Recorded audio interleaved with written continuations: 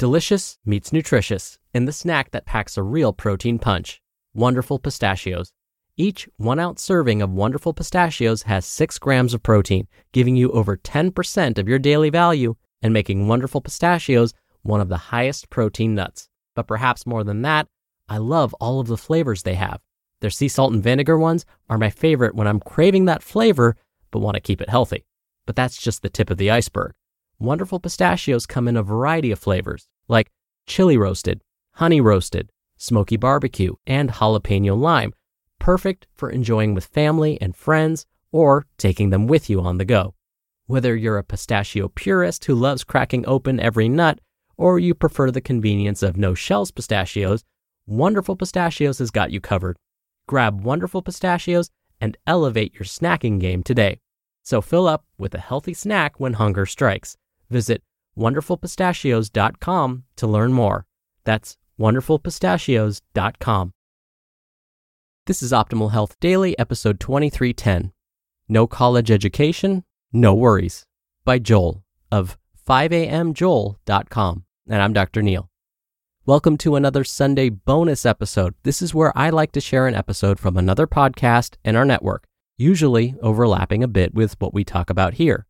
And today's comes from my brother's podcast, Optimal Living Daily. You can find that podcast wherever you're hearing this. So with that, here's my brother Justin as we optimize your life. No college education? No worries, by Joel of 5AMJoel.com. I never went to college. It's not because I didn't have the time or the money. It's because I didn't have the patience or maturity. Back then, I was an ungrateful little with a bad attitude towards education. I was convinced that school was for fools. In hindsight, the only fool was me. I wish I could go back and slap my 18-year-old self. Don't we all? However, much to everyone's surprise, I've actually grown up to become a semi-successful human being. I've never struggled to find work or accumulate wealth, and I'm just as competent and reliable as the next guy. I live a happy and free life. I missed the college boat and somehow still turned out okay. How did this happen? Limiting belief. If you don't go to college, you will struggle for the rest of your life. I'll admit that I carried this limiting belief around for many years. The universe constantly likes to remind me of how undereducated I am. Stuff like this. Every job application I look at shows either college degree required or college degree strongly preferred. This isn't just written loosely within the list of job requirements. It's the first dot point on every posting. When people I look up to ask me what college I went to, I'm forced to reply with none. Their look of disappointment and letdown breaks my heart every time. And apparently a master's degree is the new bachelor's. The good news is all of these subtle messages I received throughout my life ended up backfiring. Being told over and over that I'm likely to fail actually helped light a fire under my ass and pushed me in the opposite direction. I grew determined to succeed. Failure is not an option for me. I refuse to be a statistic. At this point in my life, going back to school is not likely, never say never, but I definitely intend to learn as much as I can and keep up with my formally educated peers. I have a theory that valuable learning can happen anywhere, anytime, and from anyone around, and I'm setting out to prove it. Learning time is anytime. It's silly to think that the most important learning in life happens within a specific 4-year window somewhere in your late teens to early 20s. Can't that same knowledge be learned during other various stages throughout your life? I think that important learning happens in the window of time between your day of birth and your day of death. People can and will be learning important things throughout their entire life. I hope to never stop learning new things. College learning period equals 18 years old to 22 years old. An actual life learning period equals your birth to your death. Learning location is anywhere. Whether it's on a tennis court, in an office cubicle, or traveling in Jamaica with some buddies, people can pick up knowledge and learn lessons anywhere. College classrooms and lecture halls are great learning environments for some stuff, but also argue that it's equally important to study material yourself in the real world. In fact, that's why teachers give you homework. Homework reinforces what you learned in school, but in a completely different environment, your home. Learning can happen anywhere, If you think about it, the entire world is actually just one big classroom. Teachers can be anyone. Just the other day, my neighbor's 3-year-old daughter taught me how to memorize the planets in our solar system by singing a song. I'm learning new things from a 3-year-old. Think of all the people out there that post blogs, podcasts, or YouTube videos on how to do things. These are just regular people sharing what they know. Complete strangers can teach a lot of valuable information. Online blogs and podcasts is how I learned to invest in real estate, brew beer, and make the world's most delicious artisan bread. There are 7.7 billion people in the world. To me, that's 7.7 billion teachers I can learn from. One type of learning is not better than another. There are 9 types of human intelligence: naturalist, nature smart; musical, sound smart; logical mathematical, number and reasoning smart; existential, life smart; interpersonal, people smart; bodily kinesthetic, body smart; linguistic, word smart; intrapersonal, self smart; and spatial, picture smart. Can you say that one of these is a priority in life over the others? I don't think so. It's not what you know, it's how you use it. Colin graduated college with honors and earned a degree in computer science. IBM was quick to recruit him after school. Sam tried college, but left after only 6 months. He hated tests and exams. After dropping out, he got a job as a bellboy at the Holiday Inn Express in his local town.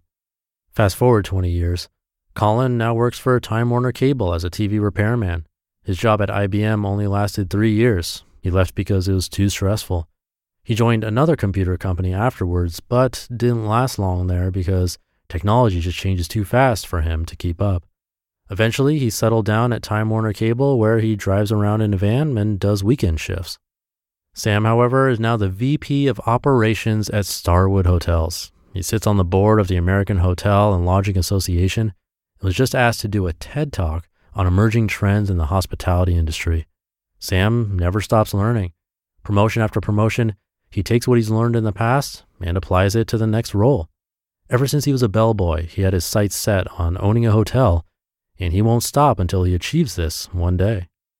So, although Colin started out with a higher formal education, Sam experiences more career success and will continue to do so. Why did they turn out so different?